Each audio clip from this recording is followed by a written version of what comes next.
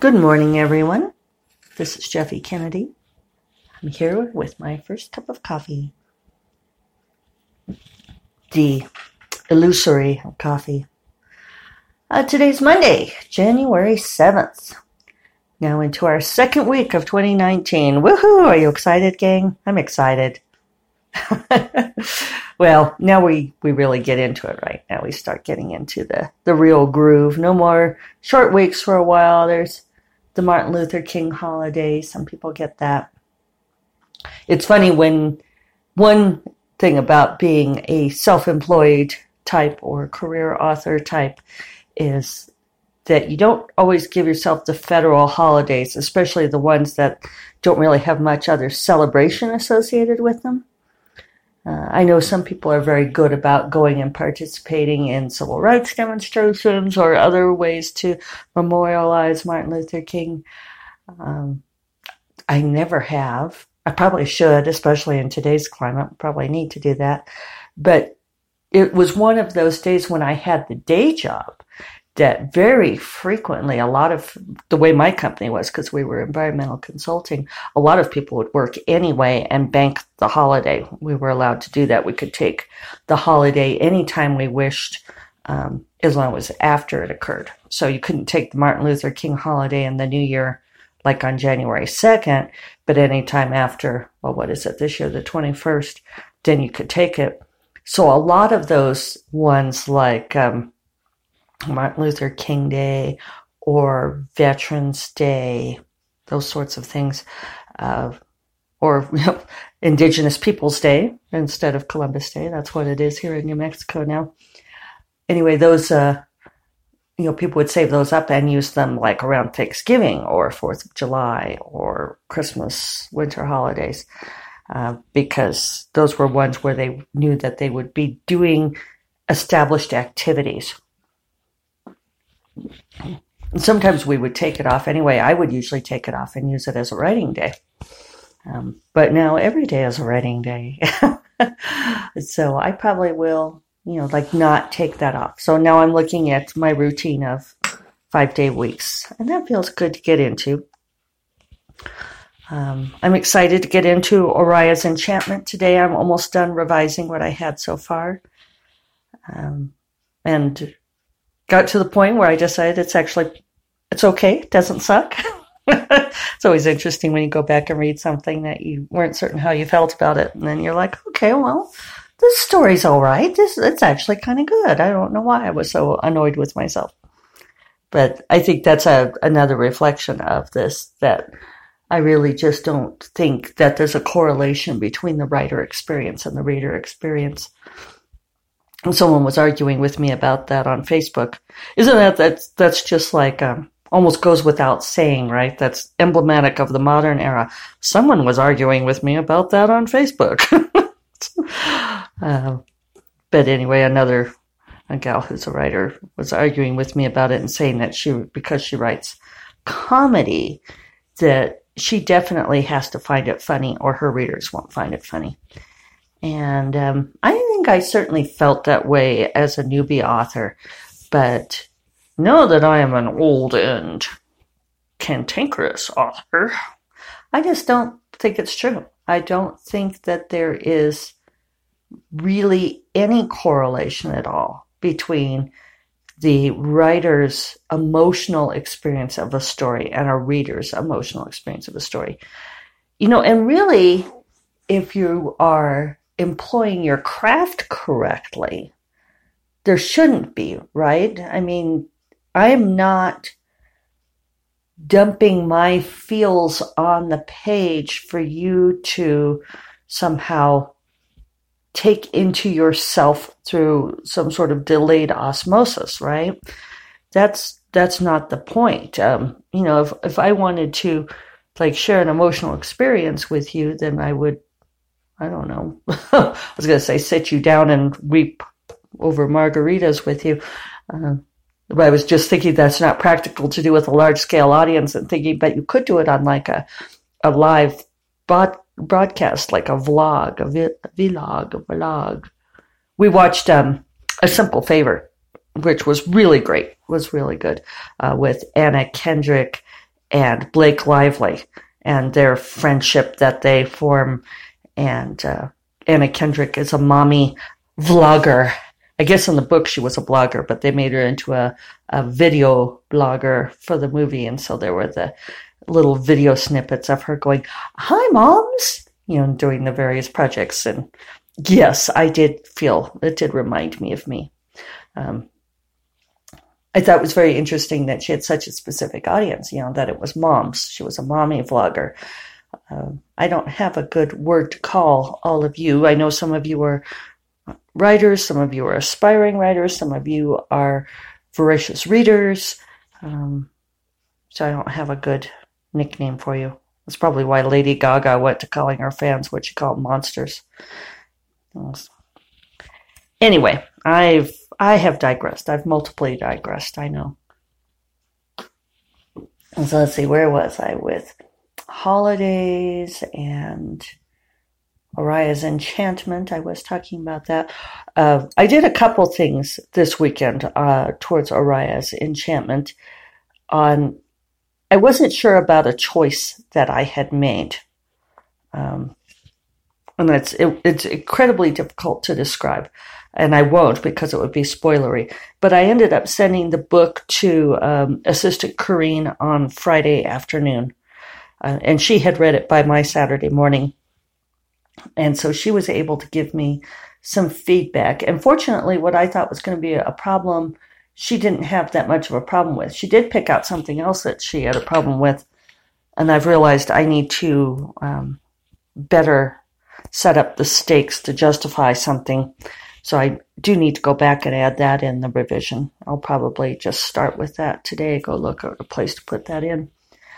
But then the other thing I did was on Saturday morning, I had brunch with my writer friends, Sage Walker and Jim Sorensen. I drove down to Albuquerque and we had brunch at Cinnamon Cafe, which was very good. I had the cinnamon French toast and it was excellent. That's kind of a new place and boy, was it good. So anyway, I described my plot problem to Jim and Sage, which took probably a good 5 minutes for me to explain all of the intricacies of it. And then they talked me through it. And Jim gave me actually a really perfect solution. He said, well, could you do this? And it's a terrific solution. It's funny how, other people can see these things in you or see things in the plot that you can't see your way around. So I think that'll be great. I'm going to work on that. Can you guys hear that sound? I've noticed that there's a it must be like a furniture wax buildup on this chair that I sit on in my office. It's one we found at a garage sale a few years back in Santa Fe, a moving sale. It's really a neat wooden chair, and I got it for dirt cheap. And somebody must have very enthusiastically, beeswaxed it for many years. I am not much of a furniture waxer. In fact, I think we could safely say that I have never beeswaxed a piece of furniture in my life. I'll occasionally get out that lemon oil stuff, like a Murphy's Oil or Pledge. And if something's looking kind of dim, I might do that. But yeah, I am not an assiduous housekeeper by any stretch. But anyway, this very pretty dark wood has gotten this buildup on it. And so as I talk to you, I'd sit here and rather than obsessively watching the bars jump up and down with my voice, I use my thumbnail to scrape this wax up. I suppose it's a decent project. Over time, we could get all of this wax buildup off of here. So anyway, that was really great to be able to go and spend that time with Jim and Sage because it's fun to talk with them anyway, but that was immensely helpful to get their perspective on my story. And sometimes people ask about, what I do so far as critique.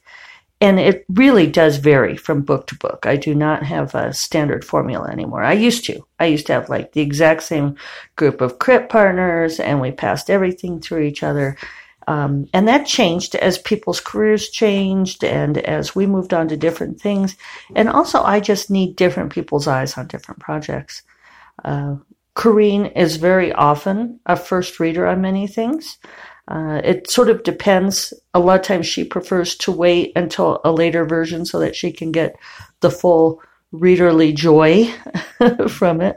But she's also good about not minding spoilers. So I could have just told her the plot conundrum, but I thought it would be better for her to read it. And then it turns out just as well, because she did pick out this other thing that wasn't really working for her. And it's a good example of the reader experience being different than the author experience. A huge piece of that is that what is in my head doesn't necessarily make it to the page unless I figure out a way to put it there. And even so, you may not read it the same way that I intended. And that's all right. There's a lot of discussion about that, that once the story leaves the author's hands, it ceases to be our story and becomes the reader's story. And you guys can make of it whatever you will, and we don't get to tell you otherwise. We don't get to tell you you're wrong, unless you're absolutely wrong. There are occasions where readers get things just like dead wrong. And I blogged about that before, but I've had people say things like, I know, well, I have a friend who, at the end of her book, the heroine performed some magic and reset the timeline and went back in time and started over so that the things that had happened, that she could change what had happened. And so she made fundamental changes so that all of these disastrous events hadn't occurred. And a reader was very mad at her and said that they were very upset that the whole thing was just a dream. And it's like, well, no, the whole thing wasn't a dream. It happened. It's an alternate timeline. And, you don't understand. You just got it wrong. But in this case, it's something that happens with sequels, with serials. I was relying on, I'm trying to think of how to phrase this, on stakes on a certain peril. I guess that would be it. A peril that was established, I thought, pretty firmly in book 4, but was not present enough in Corine's mind to justify some things that happened. And it's been 2 years for you guys, so it doesn't surprise me that these things aren't present in your mind. And so that's my responsibility. That's my job as a writer to make it clear to you guys what the stakes are. And that's perfectly fair. And I'm really glad that I heard that from her. Because she was saying, well, maybe it's just me and you don't need to do it for just me. And it's like, no, I think that was my fault, my mistake. So we'll fix that, smooth out this other stuff, and I should have this done this week. Tomorrow is release day for Warrior of the World, so I will not podcast tomorrow. I will post to the blog and the social media and be a good social media kitty, all of those things. And I will take a short break in between Oraya's Enchantment and book 6. Don't panic, not a long break, like a day, because I got in copy edits for the Orchid Throne. So I am going to, hopefully that usually doesn't take me longer than a day, maybe a couple of days, depending on the copy editor. So, and this is my first time working with St. Martin, so we'll see what the copy editor is like. Copy editors it's a mixed bag because they can be the person who saves your behind. They are so great that way because they catch stuff that nobody else catches. I've had a copy editor catch And, it's at the very last phase of the book, right? So no one else caught it. Someone peeing at my heroine's face instead of peering at her face. But for want of a nail, right? So that was a critical find. But sometimes you get copy editors who want to restructure every sentence. And that's just so frustrating. They also have a tendency to be so literal. And I've complained about that before. Any kind of metaphorical language, they tend to grumble about. I had a line in The Dragons of Summer, which is the story in Seasons of Sorcery. And I actually really love it because, and I'm not going to remember exactly how I put it, but it's in Harlan's point of view, and he's kissing Ursula on the head, and he's reflecting on her hair is the color of fire, but feels like silk and tastes of grace. And my copy editor said, I don't know what grace would taste like, and I don't think hair can taste like that anyway. And, and I just ignored her because it's a metaphor, damn it. And I liked it. So, I don't know. I am pre-dreading, and I need to not do that because it's, first of all, it's silly to dread something that has not yet occurred, right? And especially because then you just end up being miserable both in advance and in the moment. And maybe it won't even be that bad. So we'll see. I'll do those.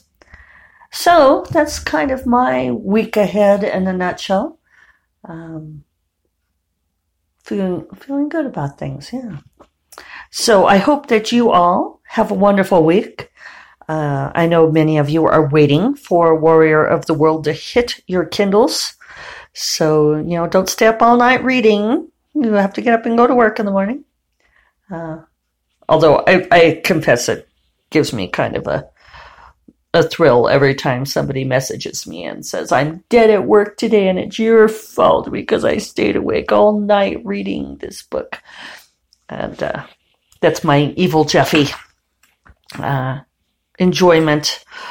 It's nice to know that you've read something that somebody's willing to forestall sleep to stay up reading. But I do worry about you guys. I don't want you to get in trouble at work, and I want you to get sufficient sleep. So, all right. You all have a lovely week, and I will be posting about Warrior tomorrow. Tell all of your friends, please. And I will talk to you again on Wednesday. Bye-bye.